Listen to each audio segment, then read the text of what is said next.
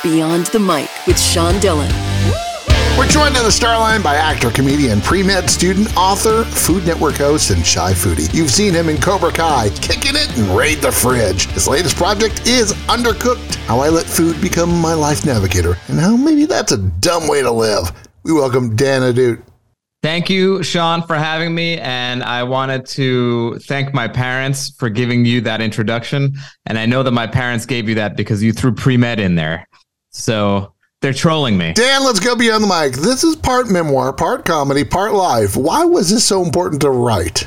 I'm going to start off by saying Undercooked was never a plan that I had. This book came out of a very random series of events that came together. One was I did a podcast episode of Steve Rinella's podcast, Meat Eater, and I told some funny hunting stories. My manager listened to it, and she said, why don't you turn these stories into a movie? So I started to write a movie. It sucked. She was like, why don't you just start writing about why you love food so much? Because you're absolutely obsessed with food. And so I started writing these, essays about my relationship to food. And she was like, these are really good, but they feel more like chapters of a book. So she was like, do you have any more chapters in you? I was like, absolutely, I do. And so I kind of realized, I have a book in me without even ever wanting to be an author or knowing that I had that in me. Very quickly, those chapters were sent around and Crown Publishing was interested. And suddenly, not only was I writing a book, but I had to write a book because I was getting paid for it. They get so persnickety when you take the advance. Oh, yes, they do. I'll tell you, it is... It's funny. I actually so again, I'm not a writer in the traditional sense. Like I write for TV and stuff like that, but I've never written a book. But I was writing for like 8 months and I thought I was basically done just because it felt like, I think I wrote a book. I think that's a book's worth that I wrote. And I remember asking my agent, and the book was due in a month and a half. And I asked my agent, I was like, hey, I think I'm done, but is there like an official amount? Like, how long is it supposed to? And she goes, you're contractually obligated to 60,000 words. And I'm like, oh, okay, cool. Let me start an Excel spreadsheet, add up the word counts. And I add them up. And I was at 35,000 words. That month and a half must have been really hell. That month and a half was nuts. And I am a person who it's funny to say this because I was late to our podcast today, but I'm a person who's religious about deadlines and being on time, even though I was 10 minutes late to our podcast today. But yeah, so it was the craziest month and a half of my life. You've been so accomplished as a comedian, actor, and host, but to you, Dan, as the middle child, that was considered what to your parents? To my parents, I think I was considered talented to my parents. And the reason is because I had to be talented to stick out from my older brother and my younger brother. I wasn't particularly handsome. I wasn't particularly athletic, but I got really good at learning about food. I got really good at instruments. I got really good at learning languages. And so I would do a lot of these things that I kind of became a master of none, basically. But I was a jack of all trades. Like I knew how to do a little bit of everything, just whatever I could do to eke out some attention from my older brother and my younger brother. So how did your brother stand apart from you? My older brother was, the firstborn. So obviously there's a certain amount of gravitas that comes with that. And he was also a sort of semi-professional tennis player. He was number one on the tennis team in high school and in college. So he was like a thoughtful jock, though. Like he was like a Marcus Aurelius type. He was a good person who was also like a hot shot in sports. And then my younger brother was just like, cute younger brother. He was taller than all of us. He was very handsome, got all the girls, had his first kiss when he was in 6th grade. I think I'm still waiting to have my first kiss. And, he basically had that natural younger brother cuteness. So, and I was like a chubby, short kid.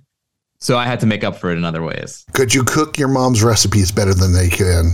It wasn't even that back then. It was more that I showed more of an appreciation for food than they did. And partly that was because my dad was a huge foodie. He went to school in Europe and, you know, had all these European trappings when it came to food. So I saw that as my in. I started to really get finicky about food and understand food. And so having that relationship with my dad of being able to relate to food in a way that only he and I could was my ticket out of, nebulous middle child, the forgotten one syndrome. But you are the chosen one. Yeah. Dan Ahdoot, his book is Undercooked: How I Let Food Become My Life Navigator. And, maybe that's a dumb way to live. Joins us Beyond the Mic for The Rocking 8. All this is, Dan, is 8 random questions. You've done it before. Answer with the first thing that comes to your mind. There is no pressure. I hate that you do this. Just so that you know. My podcast guests, they get all their questions beforehand. So they can pretend like they're pulling it out of their ass, but they know damn well what their earliest food memory was. They know what their death row meal was. They know, what their desert island food is. They know what their restaurant pet peeve is. But they play this fun game where where it's like they pretend like I'm asking it for the first time. Like, oh, what's my death row meal? Great question. Well, if I had to pull something out of my ass, it would be first course would be, and then they do like a 10-course meal that they pull out of their ass that they've been working on. So I just want the listeners to know this is completely being pulled out of my ass authentically. Your podcast, Green Eggs and Dan, is on a meal prep variety kick. What's the one food you have problems adding to your routine? The one food I have problems adding to my routine?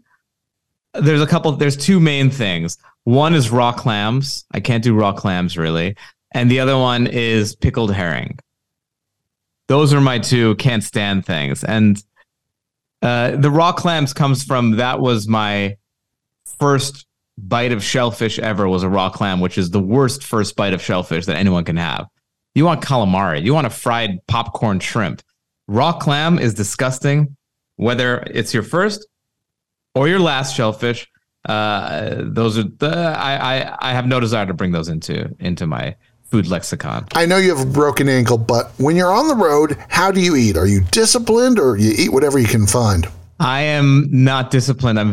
But I am very researched. What I will do is I will go on a tear researching what the best place is to eat in that neighborhood, and I will try to get my hands on that. For example, I was in Sacramento a couple of weeks ago for a show in Roseville, which is outside of Sacramento. And I found there's a Michelin-rated taco joint in this random town of Roseville. Went there, had a delightful meal. And, it's little things like that make being on the road fun. Which is better, a Michelin-starred restaurant on your favorite greasy spoon on the island? Well, look, the thing that I loved about this place is that it was a Michelin-starred greasy spoon, which is so cool. I mean, that to me is the best. That's where I like to live. I swear he did not know these questions beforehand, folks. You gave away copies of your book to people who had the worst holiday gift. What was your worst holiday gift ever received? The worst holiday gift I ever got? I never get gifts. I never get any gifts. So I don't think that there is a worst holiday gift I can get, because anything I get is goes in the plus category. Okay, I don't know what it is. People think that grown men don't want to get gifts.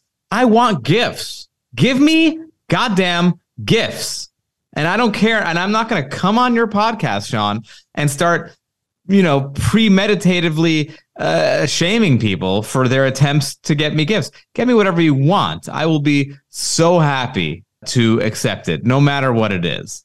Okay, is it a decorative plate with a swastika on it? A for effort. Okay.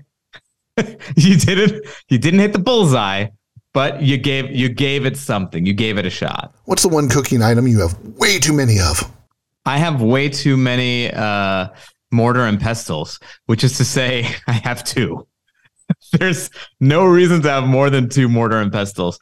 Although, in my defense, I have 1 for everything, and then I have 1 just for saffron. That's acceptable. Yeah. Because saffron is a very subtle flavor, and you don't want other things to get in on that. Have you ever ate anything you dropped on the floor? Yeah, always. In fact, Who hasn't? I was grilling fish yesterday, and I have this new little hibachi. It's a new little yakitori grill that I have that I love. And I was grilling the fish on top of these coals with no grate. And the wood stick that had the fish in it broke, and the fish just fell right onto the coals. And I took it out, and it was full of ash. I mean, it was bathed in ash. And guess what? That ash was delicious. What's the last meal you cooked for someone else? Not you, someone else. My last meal I cooked for someone else other than me was I had these kidney beans that I had made from scratch. I took the beans and mixed them with sauerkraut, which I got from Noah Galutin's cookbook, which is a fun cookbook called the Don't Panic Pantry.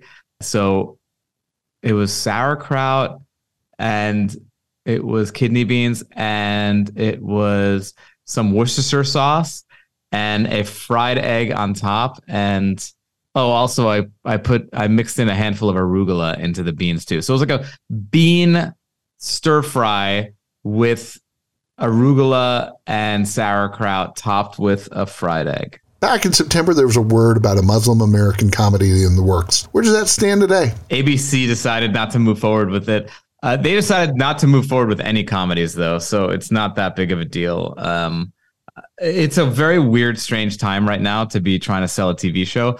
But that script came out so good that I am confident that it will find a home somewhere, and it's going to find a nice home somewhere. So it is written. It is beautiful. It's about my buddy who is an orthopedic surgeon. His name is Mo, and his name is Mohammed in real life. And the name of the show is Mo Problems. So I think it's going to be great. Dan Ahdoot joins us beyond the mic for the back half. Currently, writers are striking. What are your thoughts on this, and how does it affect you? Well, first of all, I want to say a lot of people like to poo-poo on AI. Let me tell you one way to use it that is amazing, which is when you want to write a complaint to the airline, and you don't want to sit there and write the goddamn thing out. Oh boy, does ChatGPT come in handy then? I literally have sent like 10 letters to Delta. What? That are just like, I mean, it's great because I don't want to sit there and spend my brain power on the flight left a little late and my baggage didn't. And so all I write is, hey, ChatGPT, say that my baggage was late and it ruined my plans for that evening and that I'd like some money back. And they spit out 10 paragraphs of garbage that I send to Delta, and I get, I'll get some refunds, some money back. But with regards to the writer's strike, I am in the Writers Guild. I'm a huge supporter of striking right now. Yes, the AI stuff is a big deal, but also the streaming residuals and the payments that writers get on streaming shows is just like, it's ridiculous. It's absolutely ridiculous, to the point where basically like the lowest level writer on an ABC, on like a network show, is going to get paid more than a staff writer on Bridgerton or Cobra Kai, or like the highest rated shows that are on streaming. Yeah, it's just that way now because it started out like that and they carved out nice contracts for themselves. Anyway, I think that writing is the fucking worst job ever. It's the hardest job in the world. And it's like, if you're doing it and not getting paid well, it ultimately makes it so you just get full of resentment that you're putting in all this time and all this brain power, and you're making all this money for the studio. I mean, just ungodly amounts of money. The writers, in my opinion, should be getting paid more than anyone else. Actors are just fucking puppets. Let's be honest. They're just reading words that are written by someone. So, I think I definitely have been out on the pickup lines, and I'm a big supporter of the strike. How did writing free your soul? Writing fills my soul in that it was the one part of my, man, I'm going to sound so pretentious right now, but it was like the one part of my artistic self that was lacking. Like, I had a lot of outlets for everything. Like, stand-up is a great outlet for, tragedy plus time. and acting is a fantastic outlet just to play make believe. But I didn't have like a serious outlet for serious stuff. And I think writing for me is, while stand up, I feel like is you take the serious stuff and you turn it into jokes, and, it'll be 10% serious, 90% joke. Books for me are the other way around. It's 90% serious, 10% joke. And I think that is a very, very cool outlet for me to have. So it absolutely, more than anything, fills my soul. The other stuff, will feed my ego and make me happy and stuff like that. But this stuff is definitely fills my soul. Dan, how did your brother's death change you as a man and as a brother? My brother's death changed everything about my life because it made me realize that life is short and I better do what I want to do, right? So I was going to be a doctor. I decided not to. I decided to go into comedy. And it also put me on this kind of path of rebellion where I didn't want to accept his death. I didn't want to accept how it took him away from me and took my parents away from me for a while because, they became zombies of themselves after my brother died. Rightfully so. But, I was a little bit of a petulant 16-year-old and I couldn't accept it. And so I went looking for other things to fill that hole, and food and my relationship to food was one of those things. Mind you, in hindsight, it was obviously the wrong thing to do for my healing or for my psyche, but it did give me it is my passion in life, and it still is. And it is something that I have, probably the most fun thinking about and talking about.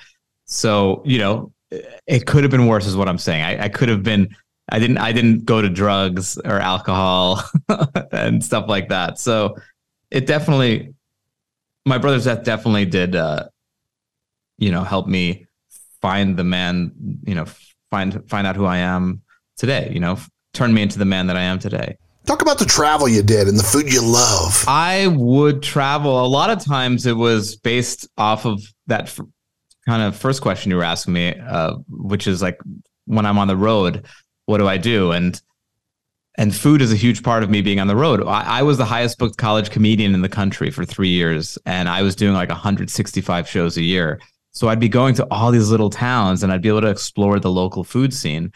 And so, I became like this kind of one-man Guy Fieri, just, without cameras or anything, just going from place to place to place and feeding my stomach and feeding my brain with knowledge of these things.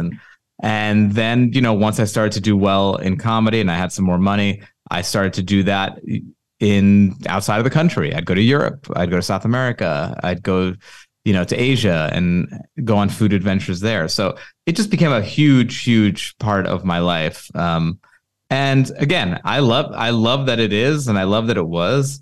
Where you get into trouble is when that's all that defines you. And I think I'm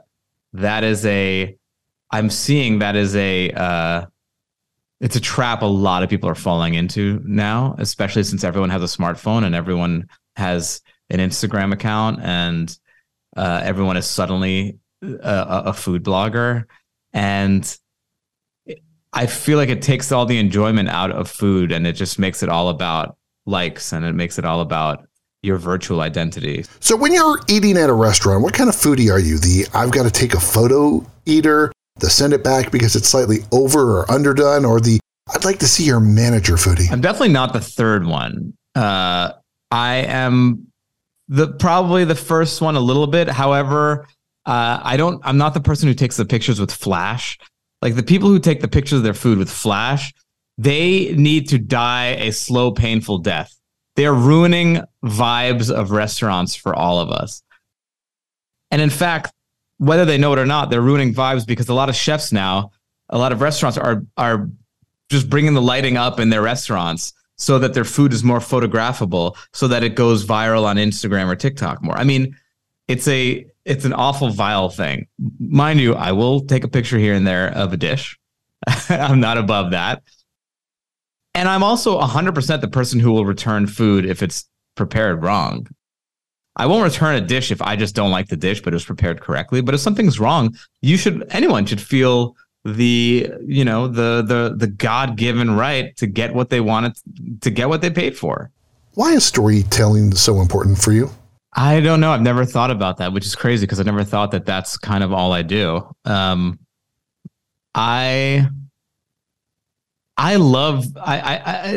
going to be so basic as to just say, I love telling stories. I love when something weird happens to me and I get to spin this tale of, you're not going to believe what happened to me. You know, that moment when Ralph Macchio stiffed me for the bill at a restaurant. Like, I couldn't, like, after that happened, I was just, I was so giddy to be able to form that into a story, which is, you know, one of my favorite stories now and probably going to be a chapter in my next book. I mean, I just love being an observer of the world and whatever comes at me, being able to give it to other people and see the satisfaction on their face from it. I mean, there's nothing to me that's more fun. Why that is, or what's the pathology behind that, I'm not really sure. It must be, I mean, the cynical side will just be like, oh, you just want to get attention. But I do love making people excited to hear a story. Dan, who influenced you in comedy growing up? The comedians who influenced me were probably mostly the SNL class that I came up with, right? So like Chris Farley and Adam Sandler and, you know, that whole kind of class of SNL was hugely impactful to me. Dave Attell was the first stand-up comedian that I ever saw who just like floored me.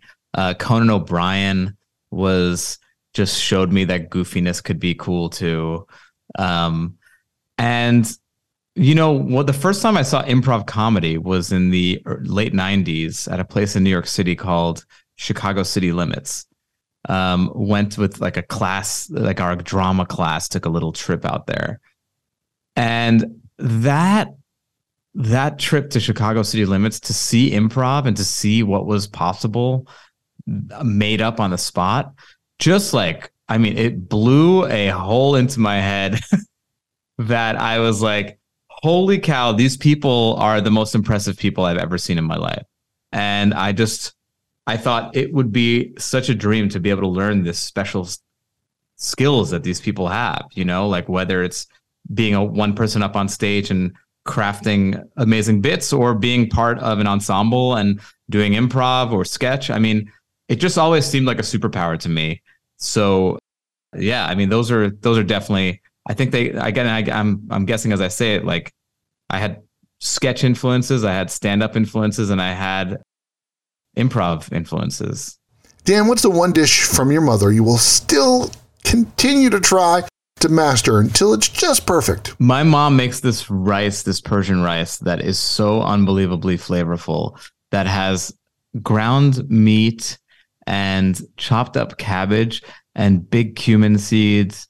And I don't know what else. And frankly, I don't want to learn how to make it because I like the fact that she's the only one who's got the secret. And it gives me something to look forward to whenever I go to New York because I know that she's going to make it for me. So I'd rather not be able to make it at home. What makes you laugh? What makes me laugh? Honestly, the laughs that I have with my younger brother, like, are probably the best laughs that I ever have, just because we are pretty psychic with each other and we know what each other's always thinking. And we have such messed up sensitive humor that we can find comedy anywhere. So it'll be something that happens with my brother in a super serious situation, like at a funeral, something like that, that will just bring me to my knees. Like, those are my favorite kinds of laughs, is when there's something really awfully sad going on and your nerves are just so frayed that I think as much as you can just like cry on a dime, you can laugh on a dime too. And those laughs to me are the best laughs in the world. During quarantine, what movie or show were you watching with your parents that had the sex scene? And did your parents do a play-by-play or they're doing it wrong? So it wasn't a movie. It was a show. It was Homeland. And I was the one who introduced them to it. I was like, you guys are going to love this show.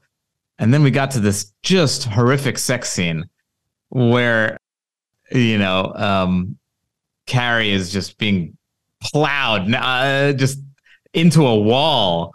and just like making ungodly noises. And I'm sitting there with my parents watching this, and they were, if my dad had said something, that would have been great to break the ice, but no, it was just completely silent in this room. I happened to be recording the moment on my phone, and I threw it up on Twitter, and I think it became the most viral video of COVID. It, as of today, I think it has 8.1 million views. What's your restaurant pet peeve? Ooh. So my new restaurant pet peeve that I'm trying to workshop is I don't like it when I'm being read the specials and not given the prices for them. No, I know you, Dan. That's why I'm miserable at all restaurants now. Just tell me a price. Yeah, honestly, screw you, okay? We need to know. Don't make us guess. Don't make us have to hope that it's going to fall between a price range. I went to Balthazar, which is, to me, the gold standard of service in a restaurant. Are Keith McNally's restaurants in New York. There's Balthazar Pastis, Minetta Tavern, Morandi. And they started saying the specials and giving the prices after every dish. To which I was like, why doesn't everyone do that? Why does every other restaurant put us in the weird position to either A, just go with the flow and God knows how much they're going to fucking charge you for the sea bass, or B, make you seem like a cheapo because you're like, wait, so how much is that ribeye? I hate that. Also, I also don't like when menus have an MP, market price, next to a dish. Yeah, everything is the market price. Every single item on your menu has a market price. Okay? Why does the lobster, why does that market price have to be completely hidden? We can never know what the market price is of the lobster. Is lobster suddenly like Bitcoin where it just goes up and down like crazy? No, it's a pretty fucking shelf-stable price. So enough with the MPs. Give me what the price is. How about your death row meal? My death row meal is a duck confit on top of frisée with French fries. Duck frite, baby. Whatever fat the prison has on hand, if they have duck fat, fantastic. Now, are the fries cooked in the duck fat? I mean, because they can use the fat from the duck confit. They can. And I'm going to tell the warden, I'm going to be like, I wanted to save you money on my way out. I don't want you to buy separate oil. Let's render the duck fat, and then let's, cook the fries in that. How have you changed from your first role in AV Club as Saddam to today? Wow. Was that my first role? That's hilarious. I totally forgot about that. How have I changed? I feel like the change that most actors make when they go from not being able to do anything to being able to do more is that I'm not as thirsty to get roles. So I'm not just like trying to give them what they want. I always try to give it my own spin and do something weird and different. And if they like it, great. And if they don't, that's fine too. Because the truth of the matter is I wouldn't want to do a role unless I could do it in my own weird way. Dan, how has Hollywood changed for the better and the worse since you got there? For the better and the worse is, look, the better and the worse are the same exact thing. The better is that there's way more networks now and there's way more opportunities out there. So it's almost like difficult to not be working if you really want to. The worst is that everything has been spread apart and everyone's getting paid a lot less money. So you can't like make it off of one show anymore like it used to be. Like it's not like as lucrative as it used to be. What's your favorite moment, the best moment from you and your late brother? My best moment from my brother. I will tell you, I was a very good piano player, and I was enrolled in this. I was like 15, and I was enrolled in this piano academy thing. And every year they did a concert at Carnegie Hall. So it was time for the Carnegie Hall concert. And I was playing the Hungarian Rhapsody by Franz Liszt, which is a really hard song. And I was severely underprepared. But I was like, I know how this is going to go because I know what happens with me. I get on stages and suddenly something happens. I get possessed and good things happen and it all is going to work out. Well, that did not happen this night. I got on stage and in front of like hundreds of people at Carnegie Hall, I just ate it. I clearly messed up and it just was, the level of talent there was so good and it was really, really awful. And I remember that night, I just wanted to go home. And that night, I remember I slept at my brother's room for some reason. I was sleeping in his room with him. I think it's because he knew how bummed I was. So he was like, come sleep in my room with me. And he was telling me that I could be a professional piano player. He's like, I saw something in you tonight. If you really want to do it. And it was so clear that I messed up that night, but he made me really believe that actually, if I wanted to, I could be a professional piano player. And then back then, I mean, looking back on that, I'm like, that is the nicest thing that anyone could do, to kind of look at a 15-year-old kid and build him up after having just bombed in front of the biggest stage in the world.